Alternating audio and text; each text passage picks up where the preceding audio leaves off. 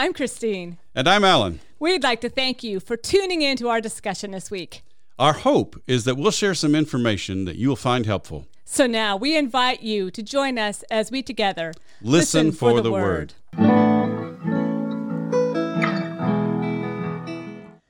Hi, everyone, and welcome to our podcast today. Today we are in the Sermon of the Mount. We are in Matthew 5, 13 through 20. And Alan, why don't you tell us about this portion of the Sermon of the Mount? Thanks, Christine. Our gospel lesson for this week serves as a kind of almost a second introduction to the Sermon on the Mount. We talked last week about how the Beatitudes serve to introduce a lot of the themes that we're going to find in the sermon. But this is almost like a second introduction. It shifts the attention from the blessings of the kingdom in the Beatitudes to focus more on the disciples, and that shift is going to continue in the sermon. But then it also moves to address an issue that very likely was important not only in Matthew's community, but also in the early Christian community as a whole, and that's the question, what role does the law play in the life of Jesus' disciples? So it seems that this is pretty intentionally put together, this whole body of stuff. So it is indeed. And when I've talked before about, studying the Gospels and some of the methods that we use. I think one of the gifts that we have with the Synoptic Gospels, having parallel material, is you really do get to see how the different gospel writers use different some of the same materials in different ways. And so when we talk about the quote unquote Sermon on the Mount in Matthew 5:7, we have the quote unquote Sermon on the Plain in Luke 6:17 through 49. So you got 3 chapters in Matthew versus less than a chapter in Luke. It's obviously there's something different here, right? Right. And I think we tend to assume that the Sermon on the Plain is more original because it's shorter, but that still doesn't mean that either the Sermon on the Mount in Matthew 5 through 7 or the Sermon on the Plain in Luke 6 is a report of a speech actually given by Jesus. I think we can assume that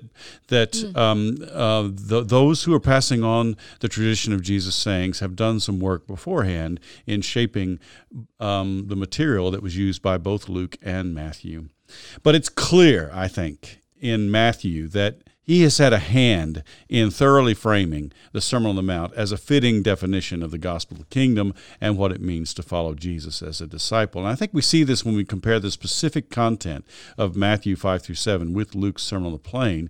And Gene Boring has, in his commentary on Matthew in the New Interpreter's Bible, in Volume 8 on page 173, he's got a chart called The Structure of the Sermon on the Mount, where he's trying to show the triadic structure, but he also does a really helpful thing for us because off on the right-hand side of that chart, he has the parallels in Luke to the various sections in Matthew's gospel, and lays it out very clearly. You can see that Matthew is collecting sayings from Jesus, not only from the Sermon on the Plain, but also from other places. And so, much of the content of Luke's Sermon on the Plain is found in some form in Matthew's Sermon on the Mount, although Matthew has rearranged the order of Luke's material in places, which I find interesting, because you think if somebody's going to copy, they're going to just copy it in order. But Matthew's not just copying, he's interpreting this material. I think this is one thing we need to understand about gospel origins is that the gospel writers were not just copyists, they were interpreters themselves. Well, I think for many people this kind of, let's say, rocks the boat of a concept that Jesus sat down or stood up and gave this sermon or 2 sermons, right, that had similar material. If you collapse them, I don't think there's any basis for making that assumption. I agree. I agree. What we have to understand is that already before the Gospels were written, those who were passing along Jesus' sayings had already gathered these materials into a collection of sayings. And so,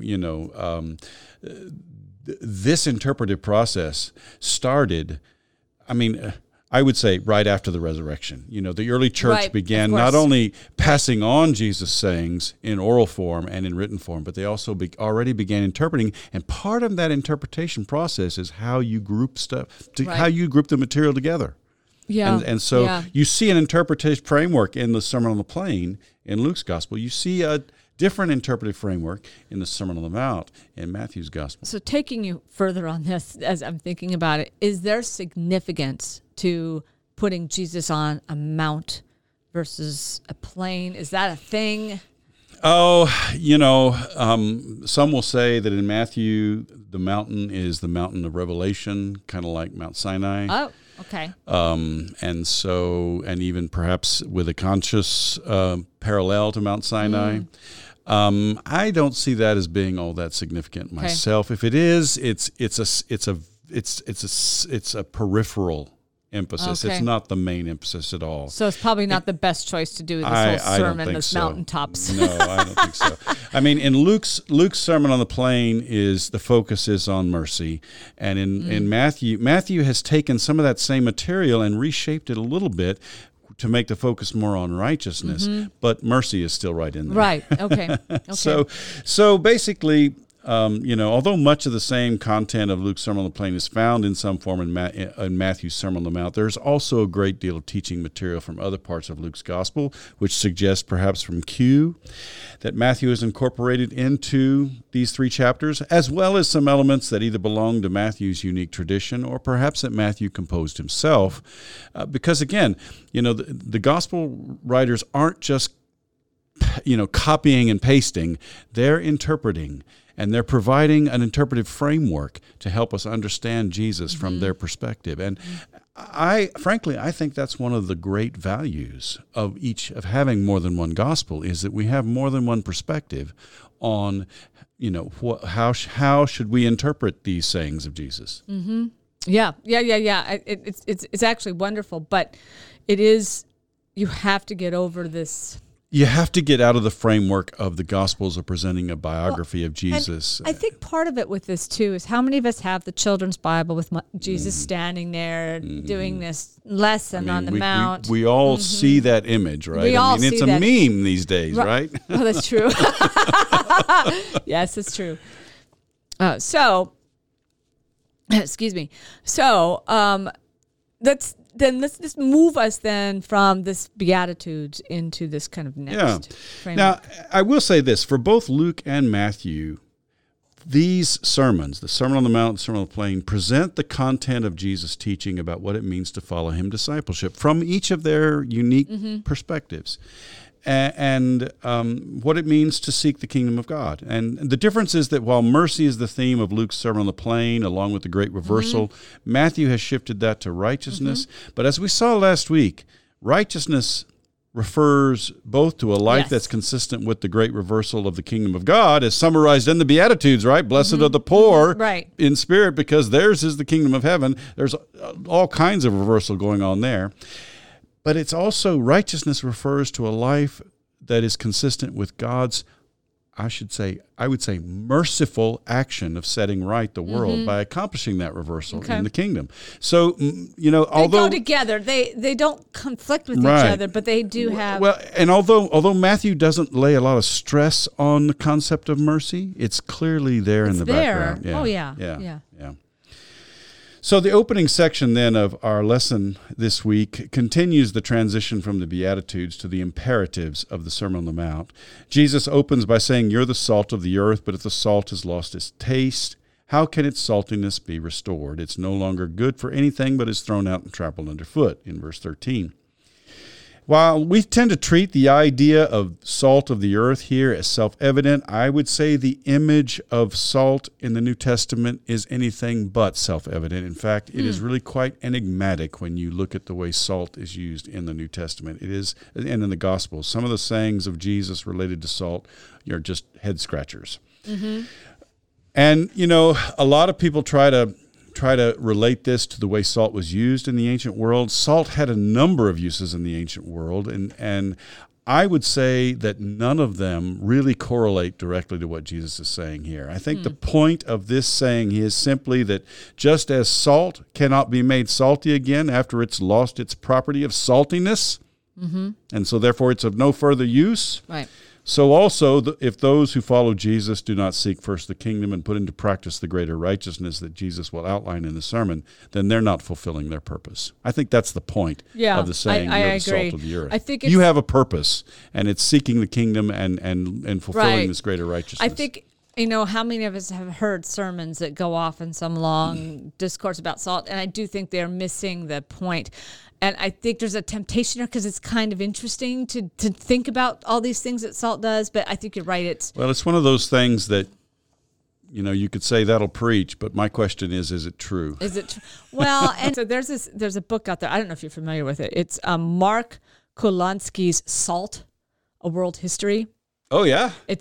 And so if you've read this thing, it's really about the role of salt. And it's kind of, if you will, it's a history through salt, because salt is necessary for life. Of course. And therefore, you can construct a whole history of the world based on salt and salt trade and salt use.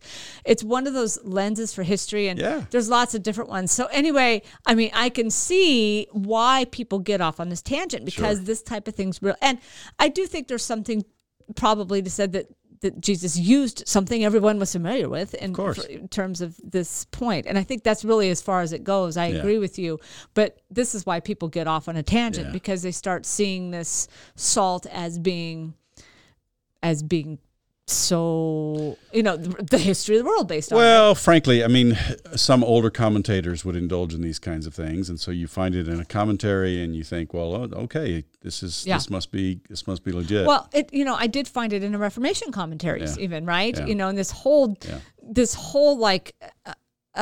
discourse on salt and how salt's used, and there's more to, and there's a lot of people were going into these directions of, well, salt bites, and therefore there's this bite and sting, all this stuff, and actually some of the reformers picked up on that. Well, that's why I advocate people doing their own study.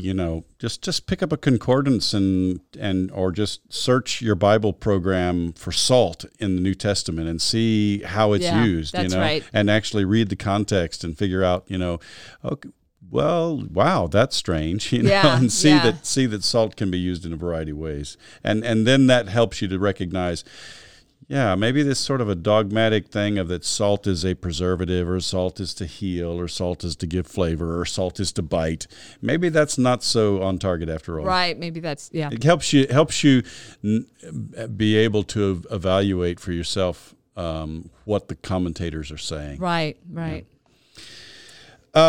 The next saying has also been treated as equally self-evident. You're the light of the world. A city built on a hill cannot be hid. No one, after lighting a lamp, puts it under the bushel basket, but on the lampstand, and it gives light to all in the house.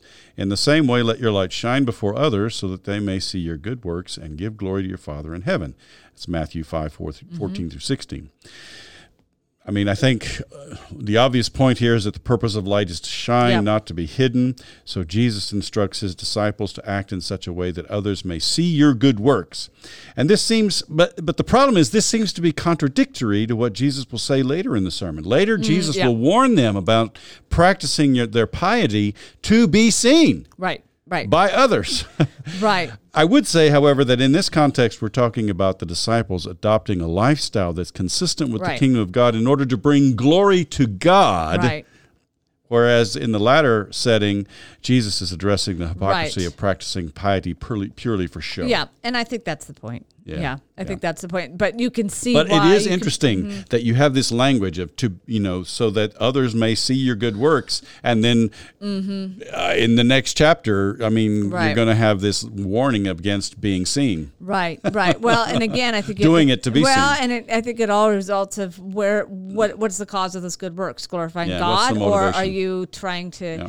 And so you're trying to draw attention to yourself. Right. Yeah.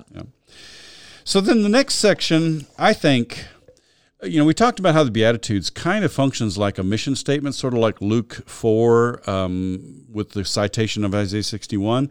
I believe that, but I think this next section also kind of functions like a sort of submission statement almost for Matthew's narrative of Jesus. Do not think that I've come to abolish the law of the prophets. I've come not to abolish, but to fulfill. For truly I tell you, until heaven and earth pass away, not one letter, not one stroke of a letter will pass away from the law until all is accomplished. and that's Matthew 5:17 and 18. And as an aside, I think we should note that here Jesus says, he speaks about the law and the prophets, and then in Matthew 7:12, he also says, in reference to the golden rule, this is the law and the prophets. There may be an inclusio there where this is sort of the core of Jesus' teaching in Matthew's Sermon on the Mount. Now, we know that the fulfillment of Scripture is an important theme in Matthew's Gospel. We've already seen the prominence of formula quotations in Yes. the early parts of Matthew's Gospel. The statement in Matthew 5:17 about fulfilling the law is more explicit, I would say, than anything in the rest of the Gospel tradition. Although Matthew 5:18, talking about how not one letter or one stroke of a letter will pass away from the law till all is accomplished, does have a parallel in Luke 16 through 17. Jesus said there in Luke, the law and the prophets were in effect until John, and so you can see sort of a connection there, and yet it's a very different saying. The law and the prophets were in effect until John. Since then, the good news of the kingdom is proclaimed, and everyone is strongly urged to enter it. That's a very different saying from what we have in Matthew 5:17.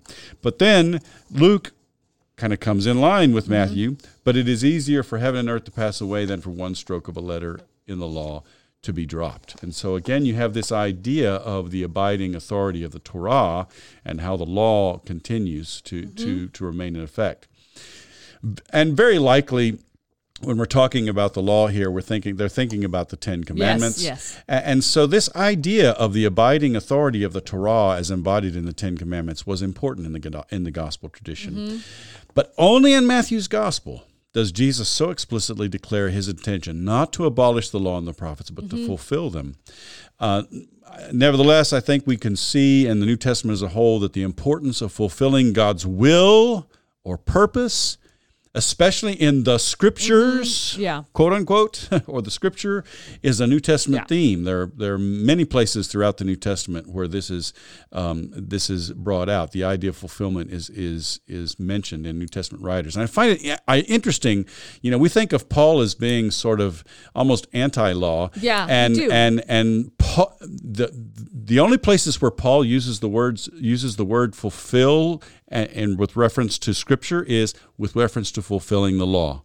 He uses it in Romans chapter 8 and in Romans 13 and in Galatians 5. He talks about how love fulfills the law.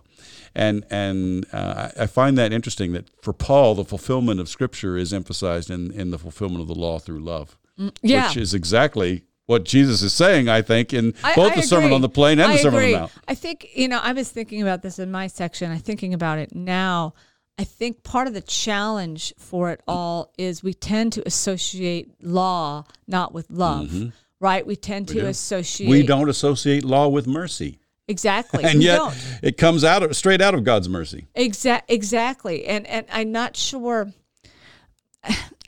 why that is, if it's just experience with law or the feeling of law only comes into play when we're in trouble. Well, this was an orientation in the early church from early days in the 2nd century. There were people who had this idea that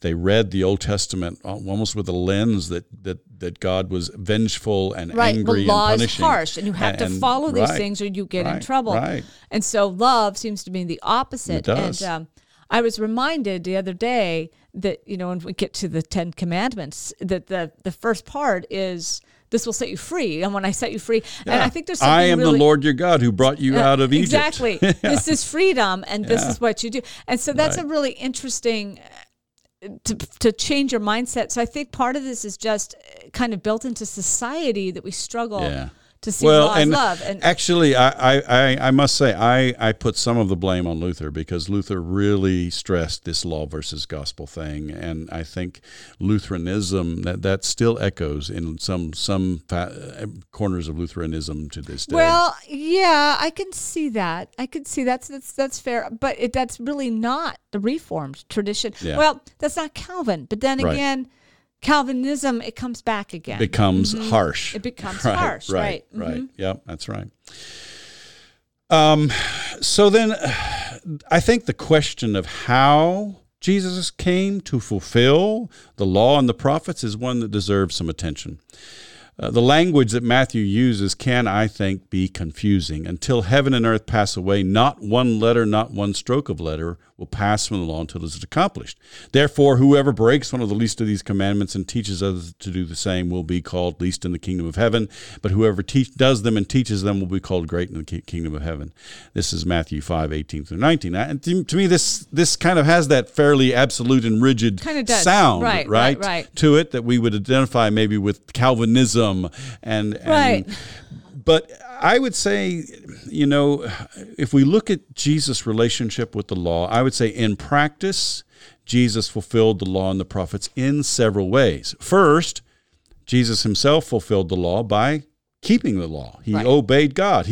We have evidence that he regularly attended the synagogue. Mm-hmm. He kept the Sabbath. Now, he kept it in a different way than the religious leaders of his day thought he should. He kept it by making it a day of ministry. Right. But he kept the Sabbath. He endorsed the Ten Commandments. And he summarized them in terms of love for God and love for neighbor by utilizing the Shema from Deuteronomy chapter 6, you shall love the Lord your God, and the Levitical Holiness Code from Leviticus 19, you shall love your neighbors yourself. So in the most basic sense, I think we say Jesus fulfilled the law by keeping it in his own personal life. But again, I think we have to recall a bit of our discussion last week about how justice and righteousness are connected to salvation and the Beatitudes.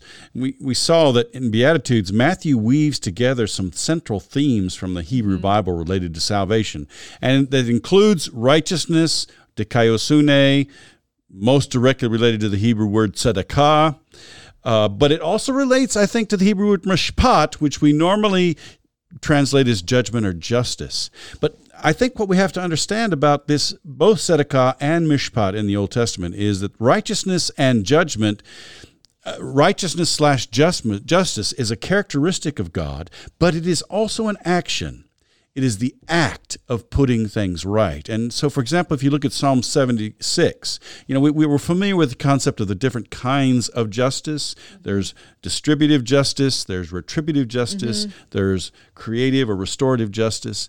Well, in Psalm 76, you see God's retributive justice against the kings of the earth who are powerful and who are oppressing God's people, results in creative justice or restorative justice for the poor of the earth. And that's a quote. And, I'm still hearing resonances from the Beatitudes, right? Blessed are the poor in spirit. Of course, right. And so I think it's important for us to see that righteousness, tzedakah, and justice, mishpat, are related to this restoration, this salvation that creates shalom.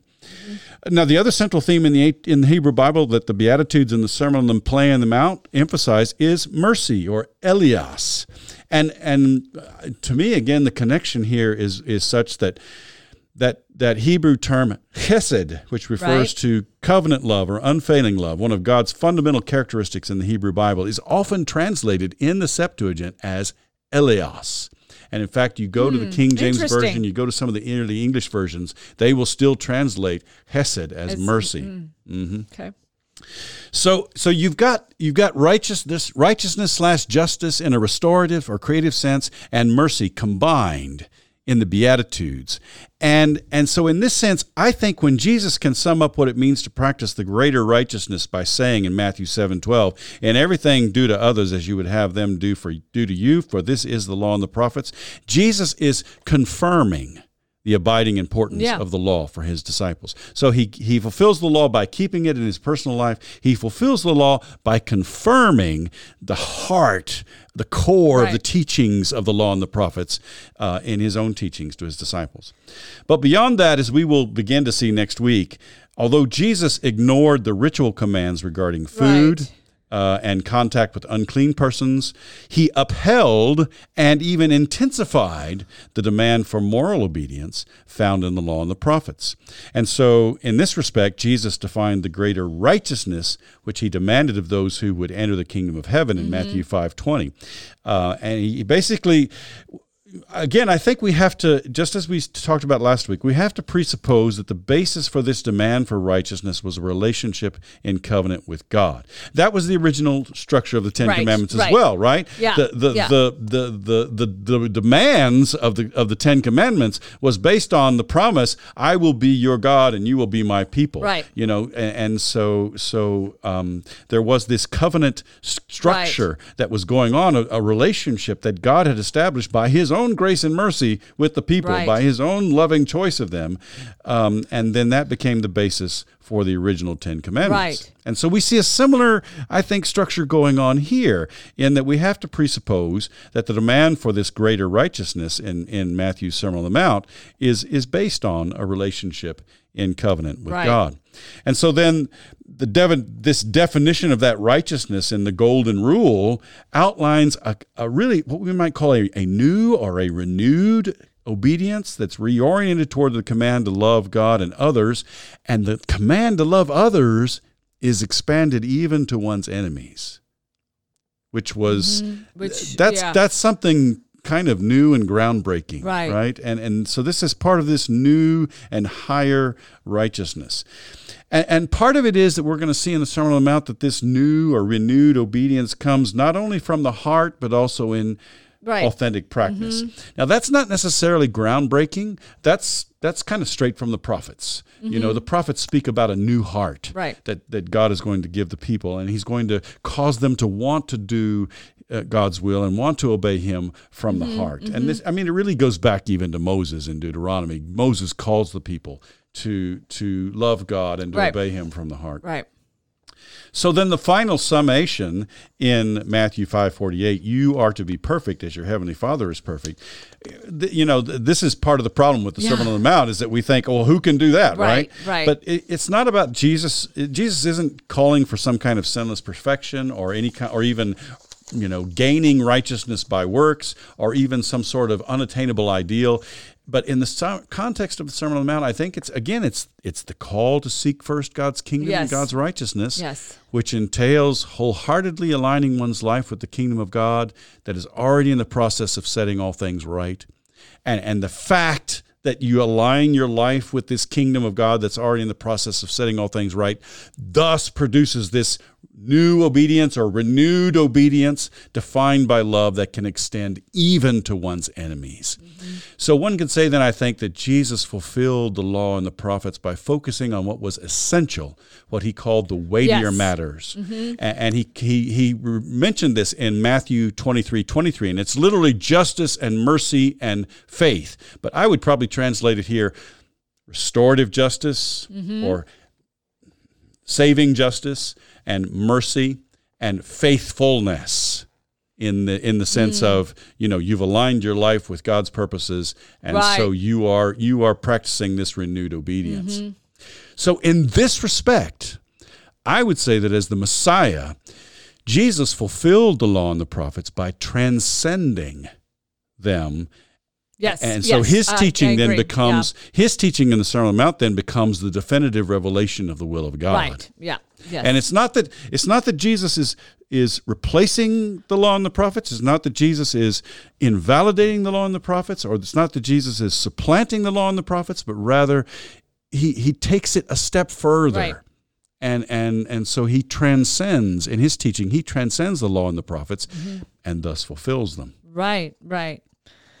And all this makes so much sense too.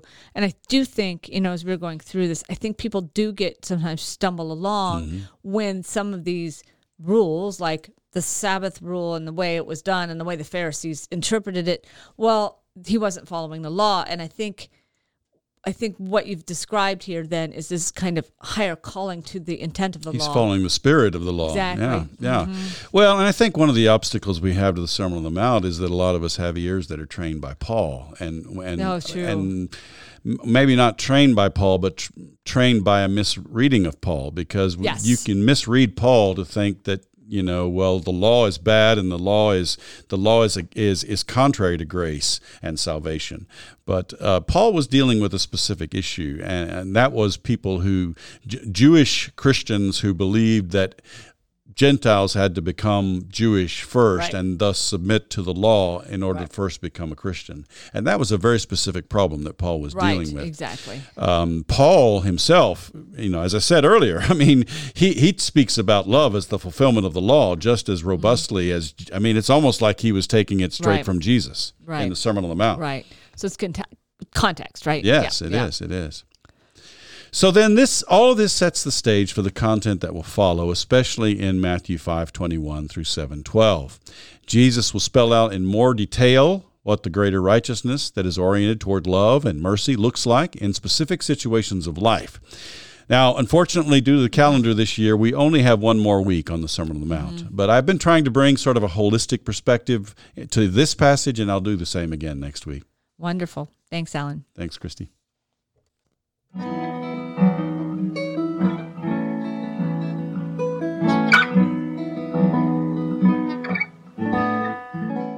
Hi, friends. We're back, and we are going to take a look at what the Reformers had to say about this passage. And Christy's done some work on that. So, Christy, take it away for us. Yes, thank you. So this is fun stuff. This is actually a passage Calvin will use a lot in Institutes. So you can find this theme through the Institutes, several references to this passage, which is interesting. But as a whole, I think there's kind of three themes that I found. One was really that this message is for everybody. This is a priesthood of all believers kind of message. And so who's the audience? And the disciples or everybody? And in the Reformation era, again, there's this emphasis on the idea that this passage is for everybody. Everybody then was the salt of the earth and the light of the world. Everyone called to follow Christ. Mm-hmm.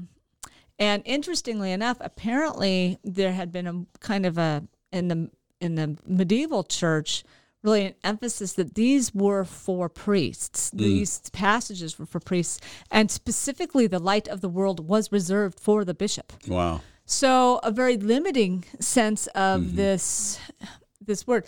Now, that's not as a whole. I think Calvin really, priesthood of all believers, but Calvin does tend to see this a little bit more towards clergy, those that are in these specific roles. But ultimately, that kind of becomes everybody too. So it's an interesting balance. Well, just purely from a standpoint of the form of the text, it's interesting that in Matthew introduces the Sermon on the Mount by saying that he taught his disciples, right? Specifically, exactly. Right? But then by the time you get to the end of it, it's pretty clear that there's a crowd there also.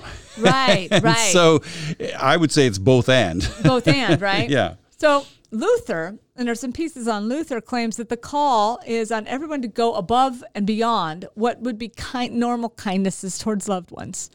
And for him, the work of the Christian is unique, that includes teaching correctly, stressing faith, showing how to preserve the faith and how to testify that we are Christians. That's interesting that he puts that spin to it to me. Yeah, I think so too. Because I see the Sermon on the Mount being much more about how you treat other people. I resonate with that, going above and beyond what would be the normal kindness to loved ones. I agree with that 100%. Mm-hmm. But the overall emphasis of Luther is this faith, that this is a response to faith. And one of the challenges is how to tell works emanating from faith versus those that mimic faith but are not authentic. And again, I find myself just kind of chuckling because, of the setting of the Reformation, you've got this sense of who is the representing the true faith. Right, exactly. So Luther suggests that those that are not a result of faith are focused inward, while those of faith are outward. And we've already kind of alluded to that, right? Mm-hmm. So I thought it was a pretty profound statement, actually, but a concept of doing work to earn faith is really a selfish kind of response, whereas actions that come out of faith are not. And Luther goes on to say that actions thus follow a true profession of faith, a profession of faith where, quote, the people learn that they are nothing and that Christ is everything. Well, and I would say, I like that idea that, if you're trying to sort of work it up so that you can be seen to be this sort of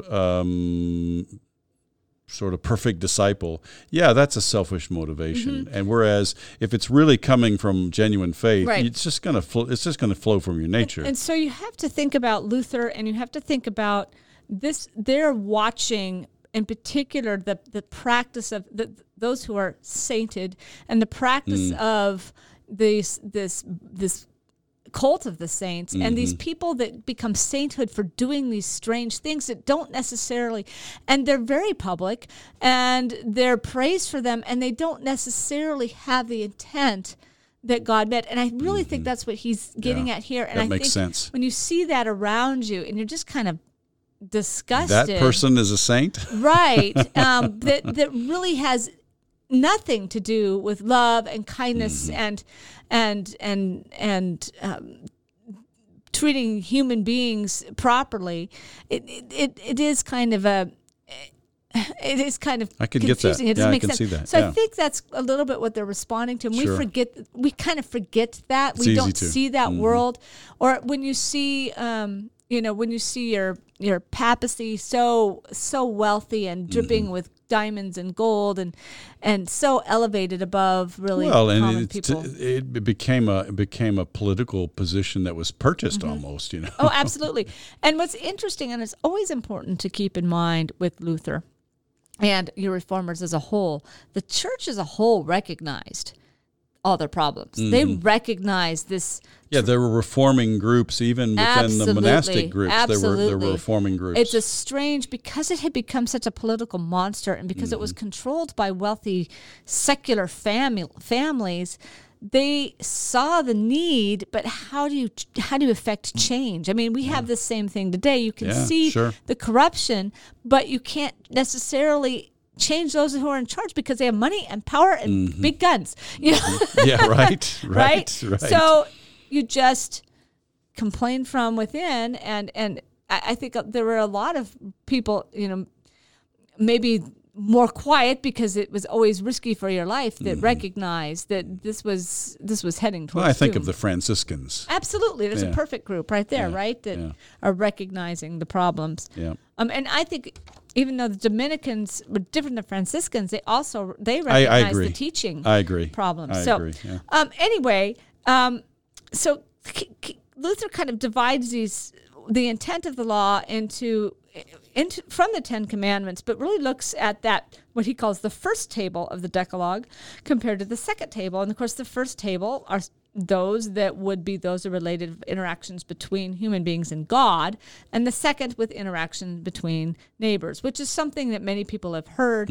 But this was kind of an accepted division of the Ten Commandments, dating back to Augustine.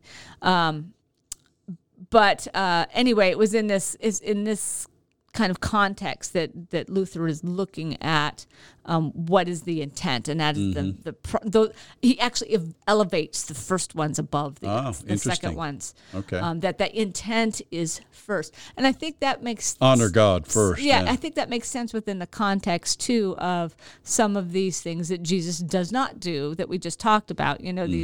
These laws that where the intent has been lost and it's just become some kind of a ritual. Right. All right. So theme 2, a relationship to the Old Testament. And what does it mean that Jesus came to fulfill the law? So another important emphasis of the Reformers is the renewed importance of the law, and the Ten Commandments specifically. And I wanted to remind us, I think it's been a while, but at one point I had introduced to you that the medieval church had started to stress the 7 deadly sins as a means to set Christians apart from the Jews. So instead of emphasizing the 10 Commandments as kind of your base guideline for life and for being a good Christian, they went to the 7 deadly sins. And I find that so strange because, the 10 Commandments play a central role not only in the Hebrew Bible, but also in the New Testament. And again, you've got even Paul saying the command to love fulfills all the commandments. And they go to this 7 deadly sins, which comes from this sort of obscure passage in Proverbs. Right. But a couple things have gone on. First of all, you have a church that's increasingly being separated from Scripture. right? You have very few people that can even read the Right. darn thing, and we've talked about the problem with the Vulgate before, Yeah. and even those who have the Latin, it's probably not very good Latin. The words have sense. I mean, perhaps even the priests. The idea is that many of the priests really couldn't read Latin. They just were sort of had memorized. They memorized the some mass. things, and some of it was wrong. Yeah. And even then, the way that the medieval Latin was, a lot of the words had started to take on new meanings. A lot of these, all of our Italianate languages or Latin languages had kind of, if you will, devolved from the Latin. So these people that read medieval Latin, it's a weird thing. It's not classical at all, and you have to be familiar with whatever vernaculars at the time in order to be able to make your way through it. And so these folks don't have a really good grasp. There's a few scholars out there, but so you're getting this weird church that's kind of spinning off of even what it Not would have, grounded in Scripture. exactly Yeah. of what we would have even had towards the end of the Roman Empire, right? You've got kind of a mess. So the 7 deadly sins, and part of the reason too they're doing it is for political and social reasons, and that we start to see, we have, if you will, the early Middle Ages. Once long ago, that was known as the Dark Ages, which is not the best terminology, but we have an age where this church, this falling apart of the classical tradition, and Right. the lack of learning is going on in Latin. That's where we see all these languages appear. And so the church is just kind of holding on and kind of just calling the shots to keep control. Well, then, by the time you hit the high Middle Ages, you get what's called an age of persecution. And it's during this age of persecution that the church starts to kind of define its own dogma, picking up on many of the things they've developed during this early period. They become kind of fermented into what it means to be the church, the medieval church anyway. And part of it also then is to define themselves against other groups. And you start to see the rise of the persecuting society. It comes in with the Crusades. It comes in with the Reconquista of Spain. And so you get Christians that are actively defining who they are against someone else. So the 10 Commandments are associated with Judaism. Wow. Therefore, this emphasis on the 7 deadly sins to add this kind of division between Christianity and Judaism. That's amazing. That's amazing. And not too long thereafter, then, as this process starts, if thinking about your history, Jews and Muslims will be kicked out Right. of Europe. Right. Right. That's where the ghettoization starts in some places. Like if you go to Prague, they're not actually kicked out, but they're put into the Right. ghettos. Right. You'll start to see the free cities. You'll see Jews in the free cities. You'll see them in Eastern Europe, but they're kicked out of Western Europe. So there's a handful of pockets, which then many of us then, when we pick up in World War II, wonder, well, why were there Jews in these places, or why? And that's how this is. This how this works out. It's fascinating to me that the transition in the church from this sort of discipleship model to more of a political hierarchical power model, and the drift away from being grounded in Scripture enables the leaders of the church to associate the 10 Commandments with the Jewish people as something that was negative and something, I guess, to be avoided as a Christian. It boggles my mind Right. as a New Testament person, because Right. it's just so, the idea of Jesus' command to love your neighbor as the fulfillment of all the commands is so thoroughly woven into the New Testament. I agree. I think it was really more on a simpler level. They wanted simple And that people makes sense. to have, if any guidelines. And so let's divide this so they can follow it. Make it a clear division. Make it a clear division. yeah. And Let's see. Pick simplistic concepts to divide people so that you can control them. Wow, what a strategy. well, exactly. Exactly. It's it's the same time the church took over. First of all, they get the 7 sacraments. Then you get controls over over emergence of canon law and more control over people. This is when marriage, and we'll talk about that next week, becomes something the church has anything to care about. They didn't care before. There was no control over marriage at all, where, no, it needs to be recorded down and we need to keep track of marriage. And so all of this happens during the High Middle Ages. It's a fascinating time. Also, this is when you start getting your huge cathedrals, the Romanesque first and then the Gothic. Those are all medieval things. And why build something that big? I mean, you think it's not a power play to build the biggest steeple? To show people we are here and we are powerful. Exactly, exactly. So there's a lot of things that go on. Of course, and we benefit from them today as, these beautiful landmarks. But yeah. So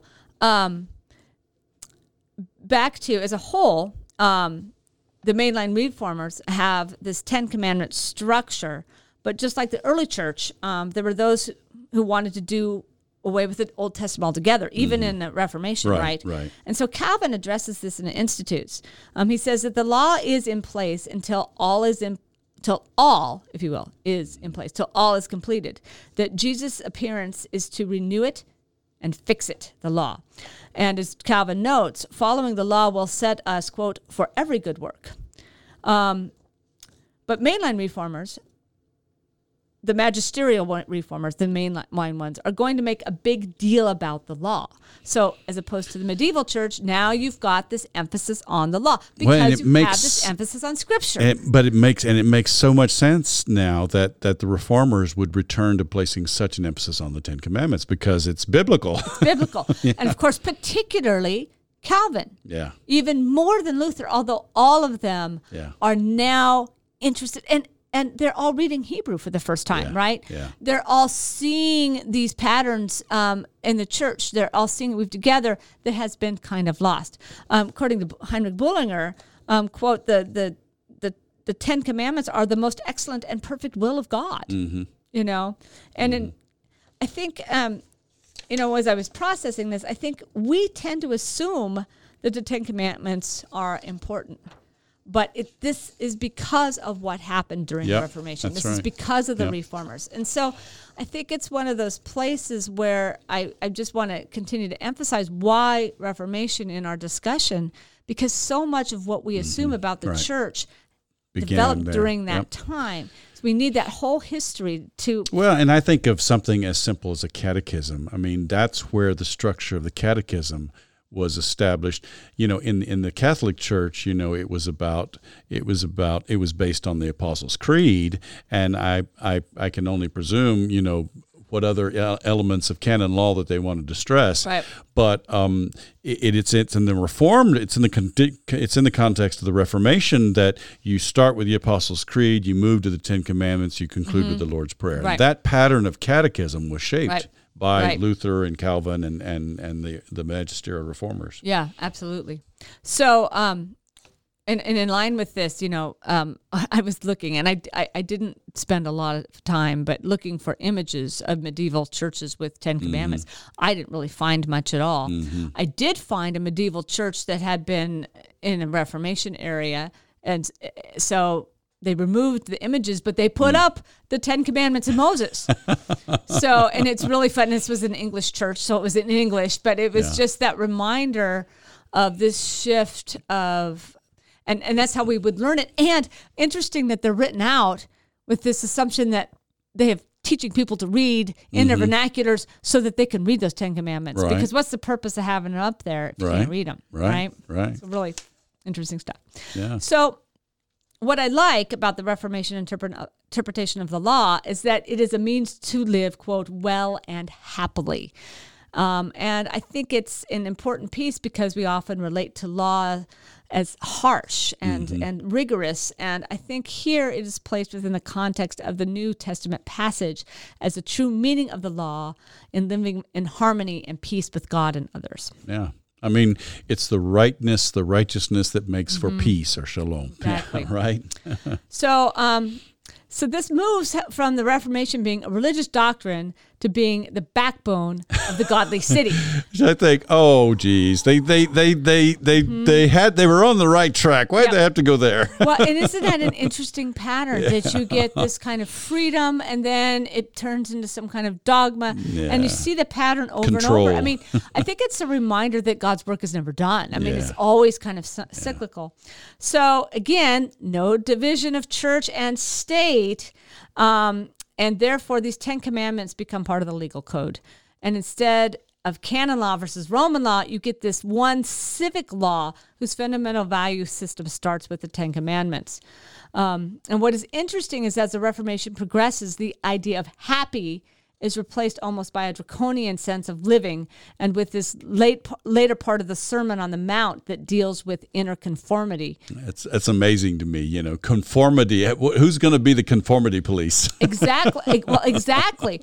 And so, that allows you to do things, to ask questions of, but are they guilty in their heart? They're still guilty. And we actually start to see various types of attacks on people because of this inner, the witch hunts. Even in the history of this church, back in the 70s, the pastor still made annual visits to every member to assess whether or not they were fit to receive communion. Oh, jeez.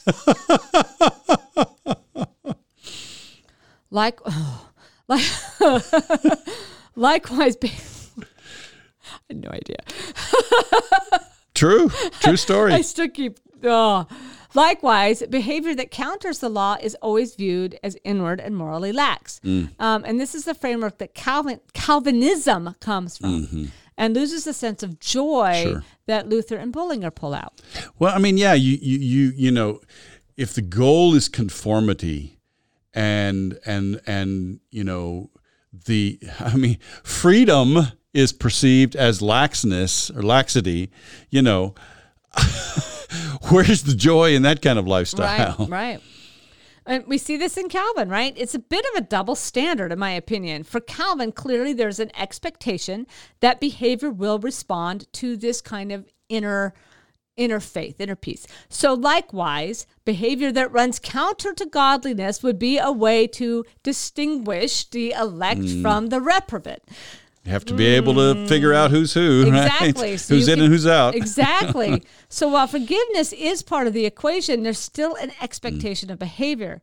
And so in institutes, for example, Calvin attacks the behavior of the Roman Catholic Church. Now, in many ways, and this is a whole section, by the way. Sure. In many ways, the clergy, the priests, were behaving badly. Sure. And in excess. Recognized. I mean, by the whole reforming movements within the Roman Catholic Church would have said the same thing. Yeah. Right? But in Institute, Calvin really attacks this as evidence of laxness of the church. And he says, quote, "There is no order of men more notorious in excess, effeminacy, voluptuousness, in short, in all sorts of lusts." I wish Calvin would really, not mince words and would tell us what he really thinks. These people, and they're supposed to be pillars of the church, and in Calvin's world, they're behaving badly. Yeah. And while his criticism is fair of this time, we know, yes, these are not really faithful people. No. I mean, these people are they have all kinds of motivations for what they're doing. Yeah, I mean, their power of family, their son was placed there because he could have power there, and they could care less about it. But anyway, it's a reminder that the balance between belief and practice. Not much emphasis on righteousness and mercy going on. No. But, you see some of this stuff then as we move into the Synod of Dort, and we move into kind of Calvinism that becomes so rigid, and, the pastor going and checking to see if people are fit to take communion, right? It's the wrong emphasis. That's right. I agree. So, and then finally, this was an interesting piece, and it's not going to be obvious, but to us, but there's an emphasis from the Reformers of the power of the church is in Scripture. And I found this surprising, but it's Calvin, obviously, because he's so insistent on the importance of Scripture. But Calvin takes the idea that the apostles are the light of the world and the salt of the earth to mean that it is their job to spread the word of Christ, which is ultimately bonded in God's word. And while he does not expand on this within the entirety of the verses, I do think it is interesting that the commentaries on salt and light are followed by the section on the law. The law is the fundamental guidepost that the apostles would, in following Jesus, teach and act, and that would be in response to Scripture. Wow. That's an interesting point of view. Yeah. I'm not sure I can follow him on that entirely. Isn't that interesting? Yeah. It's kind of, I thought that was an interesting point. And ultimately, of course, this is another attack on the Roman Catholic Church that added on to Scripture.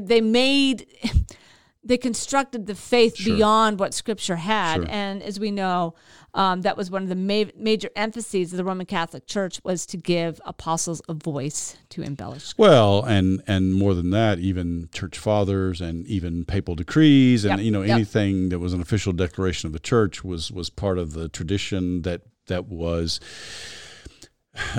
at least equal to, but in practice greater in authority. Right. Greater than Scripture in authority. Yeah. Right. So that's what I have today. But I found it a really rich passage for the Reformers. Yeah, thanks, Christy.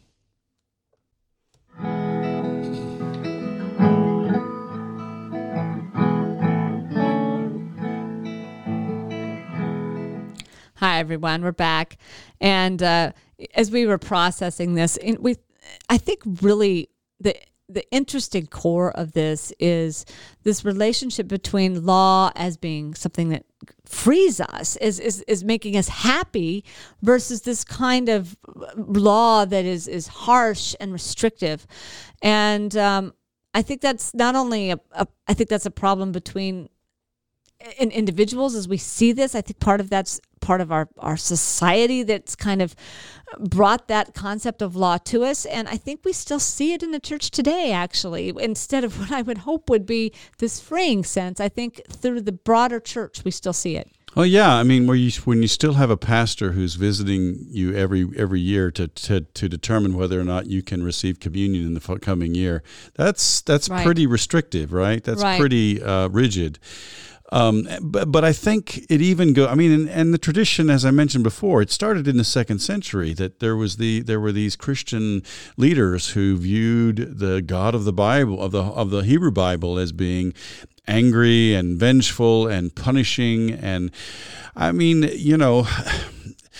I mentioned Psalm 76 as an example of justice being both retributive and restorative.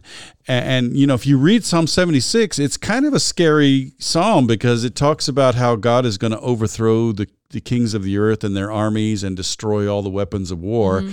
But I mean, it depends on your perspective, because if you're somebody with privilege and somebody who is being protected by these armies, then that can be scary. If you're somebody who's being oppressed by the army, then that's a freeing thing. And as I mentioned in my segment, the whole point of this retributive justice, this punitive justice against the kings of the earth who are powerful and who are oppressing the godly, is that it is going to bring salvation to the poor of the earth. Right. And so I think, in our day, there are people who are beginning to recapture this sense that, justice and judgment. Yeah, even the translation in the English Bible versions I think can that's be part of the very problem, misleading, right? Yeah. Because mishpat is oftentimes translated as judgment. Right. And we think of judgment as being negative.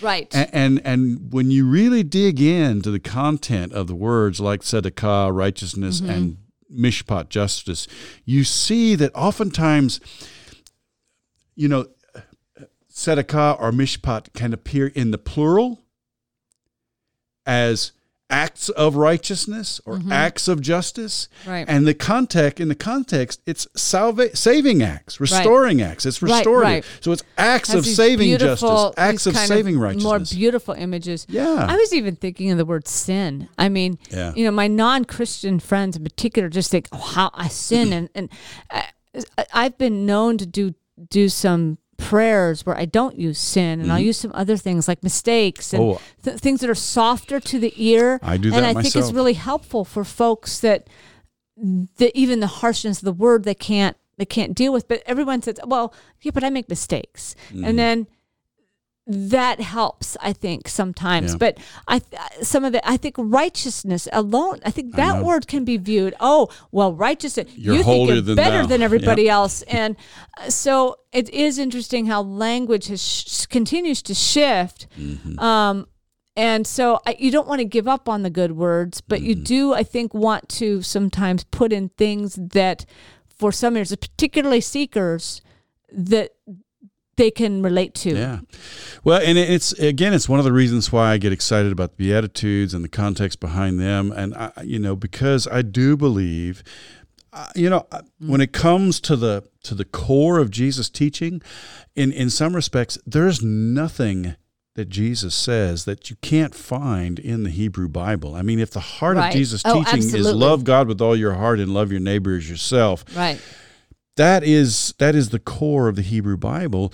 But, I think where Jesus extends it is, he really pushes people with some concrete examples about what it means to love from the heart and to obey God from the heart with the way you live. And he also really pushes people in terms of, what does mercy in action look like? Right. If you're really going to be oriented around mercy, which is, again, if Hesed, God's covenant love, is translated by the Greek word eleos in the Septuagint, that provides the thought, sort of the thought world in which the New Testament is working. So the mercy that the New Testament is thinking about is this unfailing love of God. It begins in that. And so, as I've said it many times, those of us who have experienced that unfailing love truly are going to, extend that same mercy, that same love, that same acceptance to others. And again, it becomes a freeing concept because we no longer have to say, well, okay, who's in, who's out? Am I above you? Are you above me? We don't have to rank each other based on, how many of this deadly sins am I guilty of versus you? It's all grace. It's all mercy. It's all about what God is doing to restore and set things right. And yet, there's still within the church, even a church that practices this perception of something else. I know. And how many young people do I have? Wonderful confirmation kids. And then they quit coming to church, and how many have said, those people are so good. I make all these bad decisions to do. I'm really not worthy of being in church. And there's such a fear of being judged for who they are that they won't even come back. And I didn't teach it to them. So where is it coming from? Is that just society's treatment of the church outside, or is that just them looking at adults that they liked or they respect, and then they think, I'm not respectable? I don't live up to that standard. Is it because, and as a parent, right, you're always trying to help your children make good choices. So you're suggesting, you practice sex before marriage, you put yourself at risk for having children out of wedlock, and so you encourage them to not do this. Well, then your young people go out and they do have sex before marriage, and then they feel like you're going to be judged, right? They failed or short, drugs or anything else. And it is an interesting space because they look at churches, the adults who taught me all this stuff. I made all these mistakes, therefore I'm not welcome. And they don't know the mistakes that those adults made when they were their age. Exactly. And so somewhere this dialogue needs to re-engage them to say, many, many people have made these mistakes and they've made other mistakes. Well, and I think especially, again, this is where that image of God as angry and vengeful and punishing, we react to that because of our own sense of guilt and shame. And I've encountered people like that, people who actually resented the language of sin used in the confession of sins. Right. And, I label it as confession of sins, and we all know what we're doing. We're confessing where we fall short. But I've been doing the same thing lately. I've been using kind of softer language, more language that people can connect with, because I think people it's almost like I've sinned. it's a word that almost has lost its meaning with people, because it's at once it's so broad as to not really be specific, but at the same time it's so associated with this orientation of guilt and shame that people are just like, I think, numb to it. It's like they just can't handle it.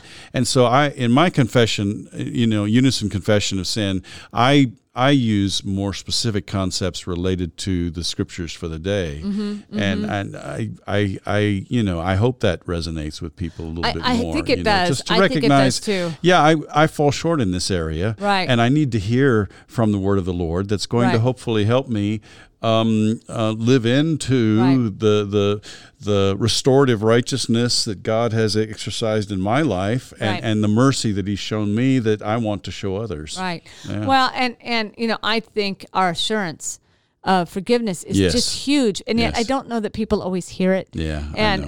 And this is where my senior pastor is great, because he kind of does this. He kind of stops and steps out of the liturgy and says, "Did you hear that? This is the best news ever," because that's good. And it's wonderful, and it really does kind of slap you in the face and say, "Oh, yeah." And not all churches do assurance of forgiveness, and that's unfortunate. Well, the trend now is just to get rid of the whole confession, and I think that's sad too, because when you come and you have that heavy heart. I mean, sometimes what's what drags people to church anyway, and to know that you are loved by God, that you are forgiven, and to just lay out and be honest about who you are in front of God, that's so important. It can be freeing. Yeah, it can be really freeing, but I think it's either we've just become complacent, or that's the wrong word. We've become kind of passive about it. We don't really think about what we're saying. Yeah. We get into a routine because most of our churches have sort of a flow of worship that becomes almost monotonous, and people kind of tune out. They tune out, and they don't realize, and they don't hear this amazing message of, God is working to set right everything, and He's working to set your life right. And this is not a negative judgment against you. Right. This is a matter of God working to restore you to life and to blessedness and to joy and to peace, and also to sort of, by infecting you with his unfailing love and His mercy that is free and without condition, so that you will then go and infect other people by treating them with that kind of generosity as well. It's awesome. Yeah. Now, I do think we are, because still the Roman Catholic Church is so prevalent, people still hear that sense that there is not an assurance of salvation, and there is you have to confess all of your sins to the priest in order to be... You have to be in a state of grace, and that's based on what you do. Yeah, exactly. And that's really the big issue there, and people still hear it that way. Even in people who are lifelong Presbyterians in my church, I think struggle and wrestle with Catholic issue concepts that they have they've encountered from the society at large. We encounter it from the society at large. Of course, the confessional is picked up by pop culture so often, and people just have this impression of it. In fact, I bet there's Presbyterians, despite having this prayer of confession every Sunday, that don't actually know that we have it. It's like they're just completely blind to the liturgy. That's true. As I said, that's where my senior pastors kind of stepping out of the liturgy is really effective. That's good, because you kind of wake up. I may have to do that myself. Yeah, it's really, really good. Anyway, but I think if you could get people to think about this, then you can start to get people to reconceptualize what it means to walk in the light, if you will. Absolutely. Thanks, Christy. Thanks.